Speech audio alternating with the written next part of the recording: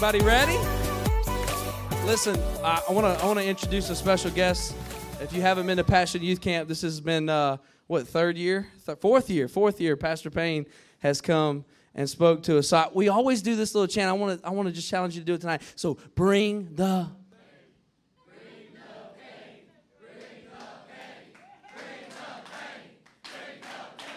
pain. Bring the pain. Y'all give it up for Pastor Payne. Come on, can we make some noise for Jesus? Anybody love him? Anybody glad to be at youth camp? Boy, y'all wore out already. How do I get to follow Justin Anthony from last night and then Brock from today? But I'm thankful to be here. This is the 4th year running that I've been here, and I look forward to it every summer to come in and speak in the Word of God to you guys. Anybody love the Word of God? Anybody like it? Love the Word of God.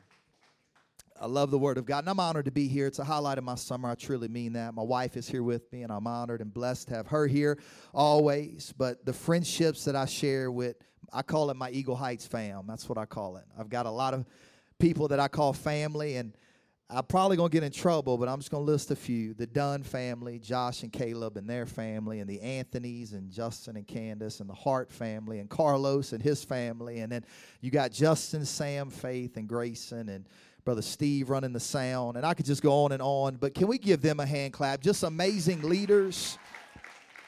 Amazing leaders.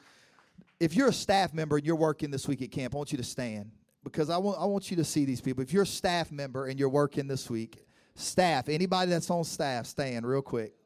Anybody on staff this week? Camp leaders. I'm sorry, we call it staff. Camp leaders. Young people, I know you know this, and interns, but to make a camp like this happen, it takes a lot of work and a lot of effort and a lot of planning. I wonder if we can shout real loud and give them a hand clap for everything that they've done. All right, anybody ready to get into the Word of God? Let's go to the book of Acts, chapter 28. Book of Acts, chapter 28. Trying to figure out what direction to go tonight, and I really felt this because this is my anthem. This sermon that I'm going to give you tonight is my motto. It's what I go by. Does anybody know what a motto is? Nike's motto is just what? Just do it. What about Adidas? Anybody know what Adidas's motto is? You know what it is? What is it? Yep, impossible is nothing. Gatorade, what is it? Is it in you? Let's try this. McDonald's. I'm loving it. Burger King. Have it your way, right away. So this is my motto. This message is my anthem. It's what I live by. So we go to Acts chapter 28. We find Apostle Paul and others shipwrecked on an island. There's some barbarous people who live on the island. But they show Paul and these people unusual kindness. They help pull them from the water, even build a fire to help them warm up. Now we pick up the rest of the story.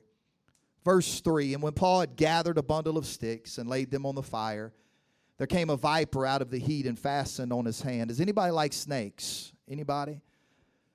We're going to pray right when service is over, specifically for you. I don't mean to be offensive, but the only good snake is a dead snake. And that's just the way I'm not a snake fan, so I can only imagine what Paul's feeling. He's got a snake on his hand. Verse 4, and when the barbarians saw the venomous beast hang on his hand, they said among themselves, no doubt this man is a murderer, whom though he hath escaped the sea, yet vengeance suffereth not to live. Verse 5, and he shook off the beast into the fire and felt no harm. Verse 6, howbeit they looked when he should have swollen or fallen down dead suddenly. But after they had looked a great while, they just watching Paul. He's got this viper that he had on his arm. He shook it off, and they're just looking at him, and they're counting down the minutes that he's just going to pass it. He's just going to fall out. And when he didn't fall out, they said he was a god. And if you read it in the New Living Translation, it says the people waited for him to swell up or suddenly drop dead. But when they had waited a long time, everybody say waited a long time, and saw that he wasn't harmed, they changed their mind about what kind of man Paul was. When your haters are looking at you and waiting on you to die or waiting on you to give up on God, but you decide in your mind that this is not the end of you, young people, hear me. you can change their mind and their opinion about who you really are. So I want to talk to you just for a little while tonight on this topic, wait and see. Tap your neighbor and tell them, wait and see. Tap somebody else and tell them, wait and see. Does anybody believe there's destiny on your life? Anybody believe that? That there's an anointing and a calling? Wait and see what I become. That's the mentality we have to have. The pen is truly mightier than the sword. If you're a book fanatic, you know this to be true. Does anybody like books? Some of history's most influential people were authors, impacting a changing world and political landscape with just the swipe of their pen. Writers have shaped human history, capturing some of the most important events and reflecting the culture of a changing world around us in a profound way. I looked up the top 50 books that changed the world. Politics and Government, here it is. The Republic, Plato. The Rights of Man and Common Sense by Thomas Paine. On Liberty by John Stuart Mill and The Wealth of Nations by Adam Smith. Now, I'm saddened to say that I've read none of those, but they've impacted a nation. Then there's literature that's known for creating characters and stories that have become foundational elements around the world. William Shakespeare wrote Romeo and Juliet. Then you get to Charles Dickens' The Tale of Two Cities, and Edgar Allan Poe, The Raven, and Mark Twain's Tom Sawyer and Huckleberry Finn. C.S. Lewis, The Chronicles of Narnia. And I can go on, but simply put, they teach, influence, and alter the way we think. These books are considered so important and enlightening that they've helped the world and its people to evolve. But according to the Guinness World Records, none of them are the best-selling book of all time. None of them are the best-selling book of all time. There's only one book that stands above the rest, and it's a book of influence and power. It's like no other. It shifts the atmosphere when we read it. It's a book that is sharper than any two-edged sword. Jesus only spoke three words out of this book, and the adversary, when he was tempted toward the adversary, it is written, and the adversary couldn't even stay in the same realm as those three words because they were so powerful. It's alive. It's the breath. It's the whisper. It's the voice of Almighty God. It's full of signs and miracles and wonders. It has changed and influenced and saved more lives than any other book. Does anybody know what book I'm talking about? Anybody know how powerful this book is? God's autobiography is the best-selling book of all time, with over 5 billion copies sold and distributed. It's been translated more than any other book. It is said that almost 1/3 of the planet claims to read his word at least once a week. This proves his authorship is unmatched by any other. It tells a seamless story. I want you to think about this, of how God has gone to great lengths to rescue and anoint people. Nothing serves to strengthen faith as reading the various patterns which God has woven into the pages of Scripture in order to form a beautiful tapestry of how God changed people's stories. When you open the Bible, I want you to understand that it's a book full of misfits, outcasts, young and old, who God with his pen changed their story. You've got Moses who can't even speak correctly. He's got a stutter, and God says, you know what? I'm going to take him from a stutterer to a deliverer. That's powerful. You've got Gideon who's hiding in a wine press saying, God, don't use me. And God says, yeah, but I've got a pen and I've got a story for your life. I'm going to take you from wimp to warrior. Then you go from David. His own father didn't even bring him before the prophet to be anointed king. And God said, I'm going to take you from the forgotten to the greatest king to ever live. The one that would kill Goliath, the giant. Legion was possessed by evil spirits. And we find his story when Jesus steps on that island. And this man possessed by spirits falls at the feet of Jesus. And he says, please, sir, change my story. And God began to pin those demons out of his life. And he gave him his right mind and empowered him to do good things. I'm glad to know that there's a book where God takes his pen and he writes people into better parts of life. And he gives them a better story than what they would have had otherwise. God stepped into their story and changed their plight into his plight. To his plot, and guess what? He's still writing. Anybody believe that God is still writing in this place?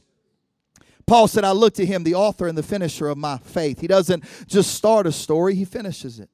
Hear me tonight. He has unlimited ink and paper for your story. He just needs someone to give him control of the pen. Let him write something special. My goal is tonight is for every young person to leave this place knowing that God has something special for your story. It will be a biography of wisdom and grace. It will be the best decision you ever made is when you say, God, I don't want to write my story anymore. I want to surrender to you, and I want you to do something great in my life, greater than I ever imagined. God, I know I don't feel qualified, but when I give myself to you, God, when I give you the pen, when I say enough is enough, because when God writes our lives, there are never mistakes. You need to write that down. There are never mistakes when God writes our lives. Just movements to bring us closer to Him. Every turn that He writes into your or my story is right, whether we view it as right or not. Every heartache, every pain, every stumbling block, God says, I can use that for my glory, but you've got to give me access to the pen in your life. Every twist of the plot is for the best. Every new character, unexpected event is the tool of His grace. Each new chapter advances His purpose. But here's what you have to decide. Do you want to hold the pen to your own story? Do you want to author your own story? Or do you want to say, God, I need you to take complete control of my life? Because you got a decision to make. Y'all are young, 12 years of age. Maybe a little older, you're at a point in life to where you've got to make a decision. Are you going to completely give it to God? And that means that everything revolves around God. That doesn't mean that you got to go home and change your lifestyle completely. That just means when you get home, let God become the center of that lifestyle and let everything else revolve around Him. Because if you do, He'll mess up your plans. He'll mess your narrative up. If you give Him control of your life, He'll change your whole future. You'll be like, God, how did I end up here? And He said, you trusted me with the pen. That's why you are where you are. Just look at Elisha. Anybody know who Elisha is in the Bible? My boy is plowing with a yoke of oxen and is appreciating a normal day. He's whistling. Best whistle I got right there. Sipping on a glass of brisk sweet tea with cane sugar. Taking care of his to-do list. He wore his favorite overalls that day. Favorite straw hat. Not knowing that God was about to turn the chapter on his story. Former Elisha is just enjoying the usual, but then something happened that changed the atmosphere and got his attention. This old prophet named Elijah walks up. And literally when he walks up to Elisha, he's got a command from God. And he takes this mantle and he brushes it on the back of Elisha's shoulders. Prophets were known for wearing mantles as a sign of their calling from God. The mantle was an indication of his authority and responsibility as God's chosen. Elisha was not confused as to what Elijah was doing. The putting on of this mantle made his election clear, and Elisha knew his story would never be the same. At this moment, the plowman knew what had taken place. It didn't demand a discussion. He knew what the mantle meant. Elijah threw down that mantle on Elisha, and he pulled it back off of him. He said, you can't have it yet. But Elisha knew that he had to get rid of some things in order to follow that mantle. Now, I can preach for a little while on that, because when God begins to call us to more, there'll be some things in relationships we can't bring with us into the next chapter of our lives. If they're not benefiting your call and your walk with God, then maybe you need to go ahead and turn the chapter on that friendship if they're pulling you back out of the will of God. Some storylines have to end in this chapter for you to go to the next. And if you try to live in chapter 3 when God wants you in chapter 5, hear me, young person, you will be miserable. Somebody's got to hear me. You're still trying to date someone that was a part of chapter 3, but they're not supposed to be a part of chapter 5. And that's why y'all fight all the time. And that's why you're never content in the relationship, because God is calling you for more. But the person you're dating isn't ready for the more that God is calling you to. Some friendships that have defined your life to this point may have to go if God is the author of your story. Some of you are still treating your devotional time with God like you're in chapter 3 when God is calling you to do more. In chapter 5, you can't spend 10 hours playing video games, 12 hours on social media, and 8 hours watching every season of your favorite TV show on Hulu or Netflix or Amazon Prime. You can't do it because God is calling you to the next chapter on your life. But I want you to get this and hear this clearly. God will impress on you to deal with some things that may not be sin, but they are paperweights trying to hold you back in the storyline. Not sin. We ask the wrong questions. A lot of us like to base sin on what religion is. Religion doesn't get to dictate what sin really is. You know what sin is? Let me give you a brief definition. Sin is knowing to do good and doing it not. So if you know you ought to be praying and reading the Bible and you're not doing, could that be sin? But we've made sin more about outward. We've made sin more about, well, I can't do that, I can't go there. What about the things we're not doing for God when He's trying to give us more? What if God's challenging you every day you get up to open up your Bible? What if God's telling you go to Youth Pastor Justin and tell him, I want to do something at the church? What if God is calling you to do more, but you keep wanting to take the pen back and saying, God, I'm not ready for that chapter just yet. But watch what Elisha does. He burns his plowing equipment. He barbecued the oxen. He couldn't go back to his old way of life because he destroyed the time machine that would take him back. We have to get rid of some things that are hindering us from advancing in the story. And there are some things you need to delete instead of logging out of every once in a while. And just because you can go online and delete the history or the conversation, when are you going to delete the time machine that keeps taking you back to that chapter of your life? God, you're calling me for more, but I know that I've got this, and I can log in here, and I can chat, and I can do this, and I know I shouldn't be doing that, and maybe I'm not even doing anything wrong, but it's consuming me, God. It's consuming my emotions. I wonder how many people are liking my social media page more than I'm wondering how much you like the lifestyle that I'm living right now, God. They're consuming me, but I know you have so much more in this chapter of my life. It was the end of Elisha the farmer, and it was beginning of Elisha the prophet. And we read that Elisha rose and followed Elijah. And everybody say, became his servant. What does became mean? Elisha wasn't dating a new dimension. He wasn't flirting with it. He wasn't testing out the waters. He wasn't satisfied with a touch of power that made him feel good but didn't transform his life. He wanted more. And the Bible says he became Elijah's servant. He became. You know why the word says he became?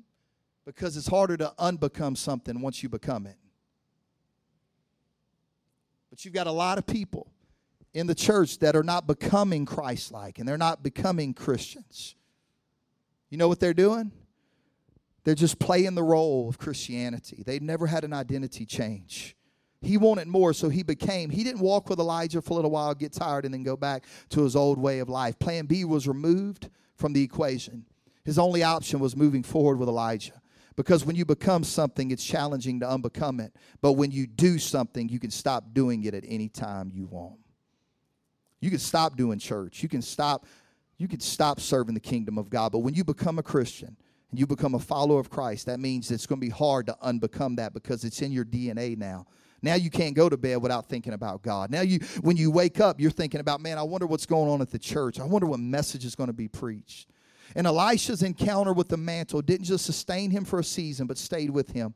It went with him everywhere that he went. And can I tell you, if this is just something you're doing, young person, if you're coming to youth camp and you're just doing youth camp, you're having a great time, and I'm for all of that, but you don't become what Christ wants you to become before you leave here, and you don't take it with you, Awaken did you no good. If you just had an experience and a moment, but it's not a part of your story now, we think that mantles are inherited in moments. You know, Elisha didn't get that mantle that day that old prophet rubbed on his back and said, look, I want you to have this one day. He didn't get it. It was, I think, 5 chapters, maybe a little bit longer than that later, that prophet was taken up and that mantle fell and he picked it up. But what if Elisha would have got tired and said, you know what, I don't want to follow God anymore. What's the point, man? I went to Awaken camp and it was powerful. Then I went back home. Nothing changed in my life. Everything stayed the same. I didn't make any changes. I just kept doing me and figuring out me and just doing what I wanted to do. And you stop going. Then Awaken did you no good. But when we get to the point and we understand that mantles are transferred in journeys, not moments. I don't have a moment with God at the altar and then go home and say, you know what, I'm not changed, I'm no different. No, I have a moment and I take that moment with me. And that moment becomes a part of my storyline. It becomes a part of my journey. I'll never forget. I went to this minister's meeting as a young man.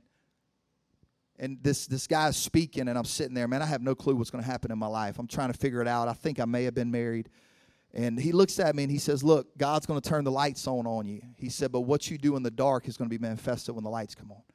And that word shaped my life. Because it's not to me, it's not just about speaking in front of you great young people. My walk with God has got to be bigger than that. It's got to be a journey. When I go home, if I can stand in front of you and preach and you can say, Brother Josh did an okay job, he was all right, and I go home and my wife and kids can't look at me and say that I'm a Christian, then I didn't become who Christ wanted me to be. And you can come to Awaken Youth Camp and you can fool everybody here, but when you go home and there's nobody around, have you become something different for Christ? What have you become? Elisha didn't know what God was doing. He just answered the call and pursued with a wait-and-see mentality. He knew that something had changed in his storyline. I want you to write this on your paper because I see you write, God designed you to be a somebody. He designed you to be a somebody. And don't you dare write a critical review too early in the process, because guess what? You are not a Rotten Tomato critic. You don't get to decide if you're a failure or not. Only God does. Your story is still unfolding, so you can't judge your story too soon. There's going to be cliffhangers. There's going to be continued moments. There's going to be moments of frustration, but you get back up and say, God, I've become something, and I'm not going to unbecome it. Become something. I'm not going to unbecome it. I'm not going to write a bad report about my life. I'm not going to say that I'm a failure. I'm going to put a semicolon so the chapter will continue. And I can tell you this, culture teaches us to view someone by scenes. Anybody got Snapchat? Snapchat? We got 3. Brother Steve said he got Snapchat. Steve, keep it up. I'm giving me Snapchat when I leave here. Brother Steve got it. You got Instagram stories, man. You got all this social media that shows you a scene of somebody's life. And you get on there and they look like, bro, they got it all together. Hashtag unicorn.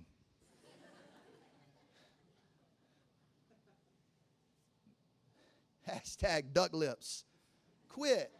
Guys, quit. Duck lips is not a thing. Stop. And if somebody sends you a picture with duck lips, you don't need to hang around them anymore. It needs to be over immediately. Stop. Stop. And we look at scenes of people's lives and we're like, man, they got it together. But you really don't know the story. And sometimes people will let you into a scene of their life and you'll see that and you'll be like, they got to figure it out. But you don't know the story. And sometimes people will step into a season of your life and think they know your story because they viewed a scene. But if you stop at some of the scenes in Joseph's story, he would have died in a pit that his brothers put him in. But because he continued on, guess what? He came out of slavery. He came out of prison because that wasn't the whole story. It was just a scene, and he ended up in a palace. If you stop at the scene, 3 Hebrew boys burn up in a furnace. When you turn the page, them boys come walking out, they didn't even smell like smoke. They didn't even smell like what they've been through. If you stop at a scene, Jesus utters his final words. It is finished. His disciples run and hide. They don't know what's going to happen. And if you stop at the scene, you miss the greatest comeback story of all time. According to November 2001 Sports Illustrated, they called it the greatest comeback of all time because 3 days later, where they buried him wasn't the end of the story. And he walked out of a tomb and said, I'm going to empower people to get out of their situation and their tomb, because if I stay here, they'll never get out. So 3 days later, he walks out the tomb, empowers a church and says, you know what? They can have a wait and see mentality, and they don't have to stay down and they don't have to stay out. There can be a semicolon in their story. There can be an ellipsis, a to-be continued moment. I found this out. I thought it was amazing. What does people do when they win? But what they do with their hands? What do people do if they lose? Like if they're down and out and they're losing, what do? Scientists did a study, and they watched blind athletes celebrate and lose. And blind athletes who never, ever seen any other athlete, because they're blind. I don't know if you caught that part of the story. Never seen any other athlete raise their hand in victory or slump their shoulders in defeat. When they won, a blind athlete put his hands in the air. When he lost, because it's been hardwired in our DNA that if we lose, our hands go down. But if we win, our hands go up. And I'm seeing too many young people that are being defeated by culture and they're slouching with their hands down. That's why the Bible says lift up holy hands. I want God to know that I am victorious and my story is going to continue and it shall be written. I'm not defeated. I'm not out. I'm not going to give up just because things get hard. I'm going to continue to push and say, wait and see. I'm a competitive guy. Anybody competitive in here? Why don't you take that into your Christian walk? Because there's going to be people that's going to say, you're a nobody, you're a nothing, you'll never be a nothing, you don't talk right. Guys, I don't know if you know this. I don't pronounce my words correctly, but I ain't scared. I don't say things the right way. I mix up my words. I'm a rapper. You didn't even know it. They just get all tied up sometimes. And then I make up words, and I don't even tell nobody I made them up. Because if they don't go look it up, I'm good. I made that up. Hey, and every word in that dictionary was made up at some point. So I'm writing my own words. I mean, I don't speak right. And I'm going to tell you my story when I close. But I had people say, he ain't never going to preach. And they probably still saying that. He probably shouldn't preach. But they don't determine my story. There's going to be people that's going to look at you and be like, man, you don't preach like so-and-so or talk like so-and-so. You know why? Because you're not so-and-so. You're you. You're not anybody else. Be you. And be the best you that you can be. Almost done. So we pick up my boy Paul. 13 epistles, probably more, but none of them match the authorship of his story because God was writing Paul's story. And if you read it, man, it's extraordinary. Miracles by Paul. Literally, they would take parts of his apron and they would anoint it and they would carry it to the sick and the disease left them and evil spirits fled out of people. And we see Paul's story having great moments, but we also see my boy facing a lot of opposition. 3 times I was beaten with rods. Once I was pelted with stones. Now, I know we live down south and Livingston and Tangipahoa Parish and all that, but there ain't nobody ever threw a stone at me. Because I ain't going to lie to you, that's it. That's over the line. You don't throw a stone, you're going to catch his hands. That's what you're going to do. We don't throw stones. But back then, they was throwing stones at my boy. They're beating him with rods. He said, once I was pelted. What does pelted even mean? 3 times I was shipwrecked. Why did you get on the ship 3 times if you've already been shipwrecked twice? He said, I spent a day and a night in the open sea. And we pick up Paul's story in one of these shipwreck moments. Paul had warned the sailors and those in charge. He said, don't set sail. There's danger ahead. And angel warned them. 276 people on board. Those who had made it to shore were wet and miserable, according to verse 2. And the natives come out. They were barbarous people. This means they were rednecks. And they come out. They were rough looking. Go look it up in the Greek. That's what it means. Redneck, barbarous, same thing, same kind of people. Had jacked up chariots with flowmasters. They was rolling in.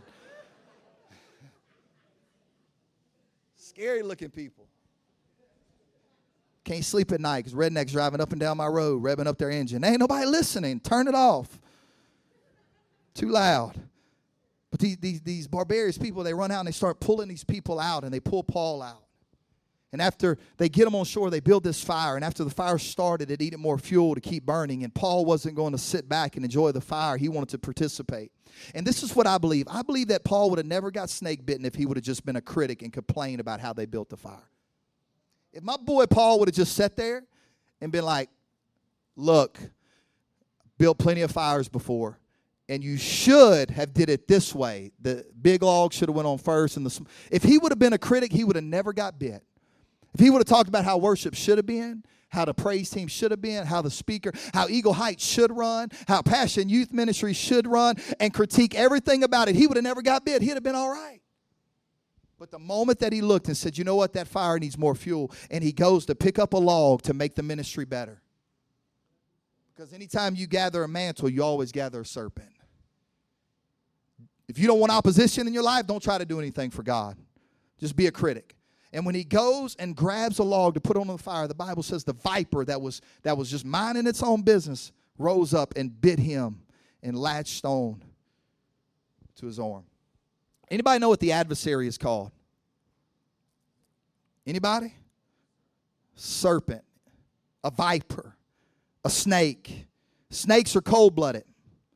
This means they don't have the means to regulate their own body temperature like warm-blooded creatures. So when it's cold, do you know what snakes do? They hide or find a place that is warm, and that's where they rest. Watch this. Anytime you start doing something for God, the adversary can't create what we feel here today. He can't. But he can't sing like y'all just sung. He was the keeper of the glory. He lost that responsibility. He forfeited. He made a bad decision. He don't get to keep the glory anymore. We keep the glory now. We're protectors of the glory of God. We're the ones that he inhabits the praises of his people. You know why he inhabits the praises of his people? Satan ain't his people no more. So he inhabits our praise. You know what Satan does? He rolls up to Awaken Youth Camp to find a warm place to hide. Pull up a chair.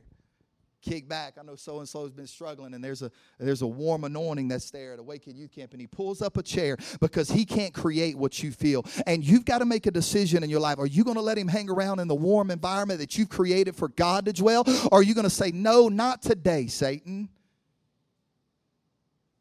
Paul's ministry stirred up the viper. I want that to be said about me. I battled some things with my son the last 2.5 years. I want it to be said that my ministry stirred up the viper. If my ministry never brings opposition, then I'm not doing something right. And when Paul had gathered a bundle of sticks and laid them on the fire, the viper came out because of the heat fastened on his hand. And I want you to notice Paul's reaction to the snake bite. You know what he does?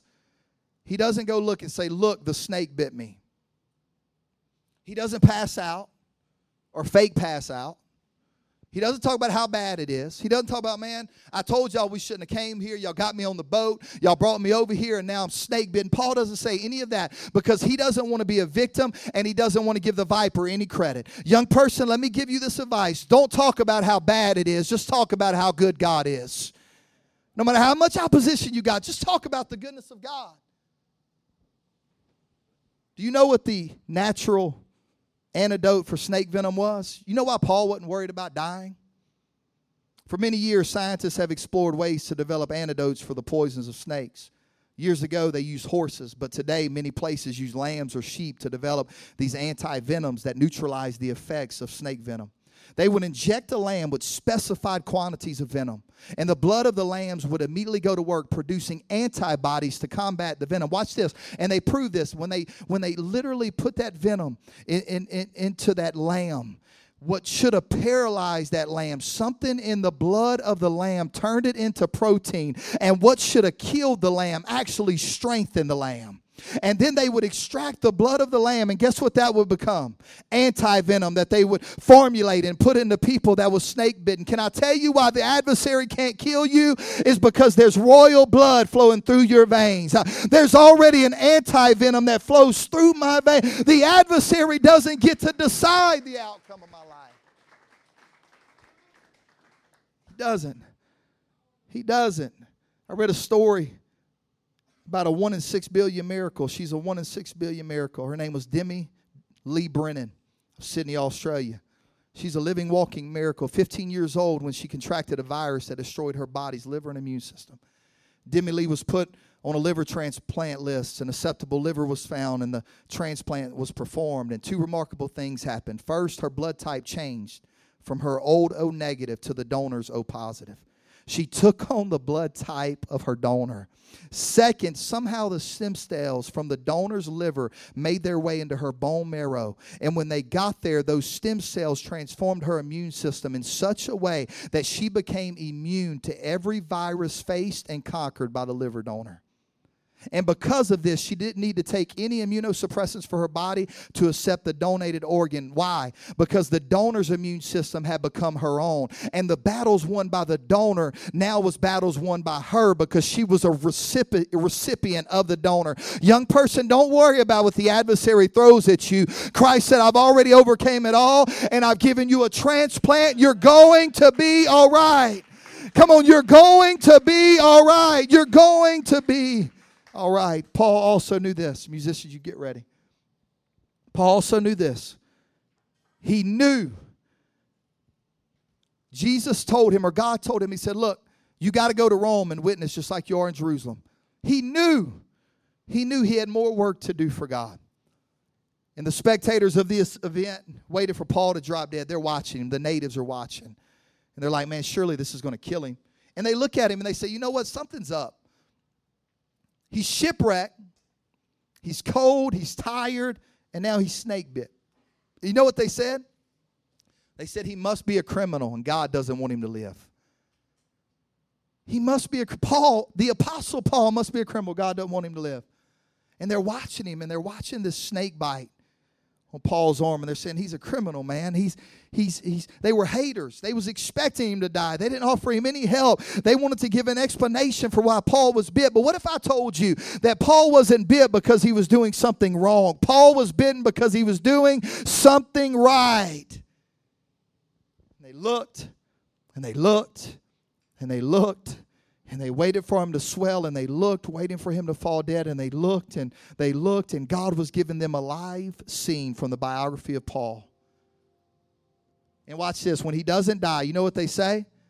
This is what they say. Paul is not a criminal. He's not somebody that God wants to kill. He is a God. And they reference Paul's life to a God. And watch what happened on that island. Acts 28, verses 8 through 9. That region, there was an estate of the leading citizen of the island whose name was Publius, who received us and entertained us courteously for 3 days. And it happened that the father of Publius lay sick of fever. Paul went in to him and prayed and laid his hands, went to him and prayed and laid his hands on him and healed him. So when it was done, the rest of those people on the island who were deceased, who had diseases and were sick, who was on the verge of being deceased, were brought to Paul, and they were healed. All because Paul said, wait and see, I will not die from a snake bite. Wait and see. Wait and see. This won't kill me. It's only going to make me better. It won't end my life. It's only going to make it better. I've never done this in 4 years, but I'm going to do it tonight. My story isn't like most. I was raised in a great home with amazing parents, but church wasn't a priority. So I felt a call of God on my life at a young age, but I didn't know what to do with it. Sports weren't just an activity in my life. It was a God. I had no clue of the tug of war that would take place in my life because I felt the calling of God. I was like Paul. I knew there was more. I went to a youth event at the age of 12, and God just filled me up, and I felt the calling of God, and my plans changed. I was very inconsistent, though. I was being pulled in every direction. I even got a picture of me when I was 15 years old. That hairstyle wasn't style back then. It really was. But I was 15 in this picture. I got my driver's license. I felt such a calling to preach that I quit every sport. Because in my eyes, either I was going to do something for God. I couldn't put the two together. Nobody ever told me that I could. I even had the opportunity to speak a few times, but that didn't last long because inconsistency was my pattern. I was up, down. Eventually, I started getting into some trouble. I even transferred schools for a little while because I was just running with the wrong crowd. I was doing things I shouldn't have been doing. Different school, but same battles. The crowd wasn't the issue. It was me. I had a battle waging in my life. I knew God was calling me. I remember crying myself asleep at night. I felt like my world was collapsing. I struggled with OCD. Anybody know what OCD is? Obsessive compulsive disorder. Now, usually when somebody's clean, we call them OCD. It's not really what OCD is. I had it so bad that if I walked into a room through a door, I had to leave out through that same door. I felt like my world would end. If I wiped my left shoe during a basketball game twice, I had to wipe my right shoe twice. Everything in my room was in complete detail. I didn't know what OCD was, but I would lay in my bed and I would cry myself to sleep at night saying, God, what is wrong with me? I was just in turmoil. My world was in turmoil, and I'm 15 years old. It was spiraling out of control. But now I realize that God was giving me these things so that I can learn how to trust Him with my story. Acts 16, I remember I saw this girl at this church. Her dad pastored down the road. Her name was Tiffany. And I said, you know what? My parents don't go to church. I'm going to go check out their church. And I went, and there she was in all her glory. So needless to say, I followed her and then God to Little River Church to be a part of that. The roller coaster ride didn't stop, though. It was up, down. I went back to playing ball, and I'm not against sports. Matter of fact, I believe sports can be a good thing for you. You just got to keep Christ at the center of it. Unless it takes away from God being your author, hey, have a good time. My senior year, I was MVP of our district. All parish, all state in basketball. I've got a picture of my two friends. Two of my closest friends in high school, Brandon and Paul. This was our last basketball game at St. James High School. What do I do now? Do I try to go walk on into college? Made a decision to go to this college campus ministry, Jackson College of Ministries, for a short while. It didn't work out because I was still inconsistent. But I came home to help my local church. But this is what gets tough. This is where it gets me. Through every scene of my story, there was naysayers and people laughing. I remember I went to this guy's house one time. I knocked on his door. I had a lot of respect for him. He was an older man. I said, look, I'm going to preach. And he called his wife in there. I'll never forget, I'm standing at the front door, and he calls his wife in there, and she was like, hey, he was like, come listen to what Josh just said. Josh said he's going to preach one day. And they laughed. They laughed. I don't know why they were laughing, but they laughed right there. And then there was people that when me and my wife were dating, they was like, look, if you marry that boy, that's going to be the biggest mistake you've ever made in your life. Somebody even told her that she was a rose and I was a rose petal. What? Rose petal. Wasn't a rose petal once a rose? What are you talking about? But they were only seeing scenes of my life. They were only seeing the moments that I was struggling. They didn't know my heart. I'll never forget, we get married. I become a student pastor and eventually assistant pastor, but more scenes. Her dad dies at 58. He's the pastor of the church. He was my father-in-law. We bury him on a Saturday. They ask me, I'm 30 years old, do you want to pastor Little River? I don't know. I don't know if I do or not. So I walk in, they elect me pastor. I preached 20 funerals my first year, just more scenes to the story. I was so depressed and insecure until one day I had a dream. And God spoke to me, and this is what he said. He said, quit judging the story by some of the scenes and trust me to write the rest of your life. And I did.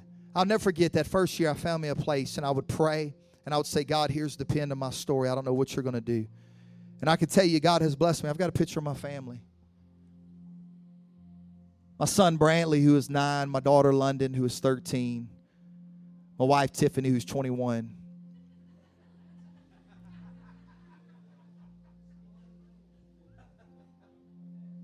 And then I've got a picture of the church I pastor. That's Brother Joel Osteen. That really ain't me, but here's a real picture of it. It's not the biggest church in the world, but you know what? I get to pastor and lead people. I get to come to Eagle Heights Youth Camp because I didn't give up on the story. But I remember, and I said all that to share this with you. I remember me and my wife were dating. I type everything. My handwriting is terrible. You can't read my handwriting. I type my journal. I've got a day one journal on my computer. I can't write. But I used to write my wife letters. And I would say, roses are red, violets are blue. Here's a kiss from me to you. I'm helping somebody right now. Well, you're going to leave here with a girlfriend. I mean, she couldn't read my handwriting, but still she felt how much I loved her. That's saying a lot. But I remember I wrote her a letter, and she framed it. She found it. And don't try to read all of it. But I wrote her a letter, and I remember we were dating. I was in high school. I was going through one of these seasons of up, down. Didn't know whether I wanted to live for God. Didn't know what I wanted to do. People saying he'll never be a preacher. But I wrote her a letter, and you can't really see in there. But there's a part in that letter that says, I promise you, I will preach a youth camp one day. I will. Eagle Heights didn't ask me yet. I didn't get to preach our local youth camp, but I told her, I wrote my future. I said, I will get to preach a youth camp one day. God will bless it. I've just got to stay in the story. And can I tell you, don't put the next picture up just yet. First, let me say this. Before anybody else ever opened a door for my ministry to speak to young people, Pastor Josh Dunn and this staff did. And tonight, from the bottom of my heart, I say thank you for that. Because you fulfilled a part of my story that God told me a long time ago. 4 years I've been coming here getting to talk to you guys. And then last year I got to stand on the platform and preach to 4,000 young people at our local conference. I was the main speaker for 4 nights. I spoke every night. What would happen, young person, if I would have got discouraged and walked away because of a season in my life? But I've come to tell you today, you were born for this, and you were born to be a world changer. You were meant to be here, and this moment is yours. Hear me, young person. Every tear you cried, every desperate prayer you pray, God's going to use it for your advantage. And God promises us that nothing is wasted. And I want to tell you right now, there's nothing so broken that God don't know what to do with it. He knows how to heal it. There's no part of your story that's going to confuse God. My mom and dad divorced as soon as me and my wife got married. scene. It was a scene. It was scene after scene that I was looking, and that viper was hanging on my arm. And I was like, man, what am I going to do? And I would try to show people. I'd be like, man, look at this viper. I tell anybody, listen, hey, my mom and dad divorced. I was married. Hey, nobody ever supported me. I never had anybody really get behind me and say, you can be ministry. I would tell everybody until one day God says, stop talking about it. Nobody cares. All that matters is, are you going to do what I've called you to do? And I've come to tell every young person in here, I don't know your story. I don't know where you've come from. I don't know what you're going through. I don't know your battle. You may have some OCD issues like I had. My wife helped me overcome those because she wouldn't even fold my clothes anymore because I'd refold them. She just throws them in a basket and says, you deal with it. But I don't know what your story is. But I can tell you this. Are you going to give him the pen? Are you going to make up in your mind this week that no matter what comes, no matter what goes, that he's got the pen to your story? And I promise you, he'll write things into your life that blow your mind. I drive home into my driveway and I cry because I never could have guessed that God would have given me what he's given me. A beautiful family, a beautiful home, a place to preach the gospel, open up doors with great people like this with my Eagle Heights fam. But I'm not here to talk about me tonight. I want to ask you, what are you going to do with the pen of your story? What are you going to do? Let's stand.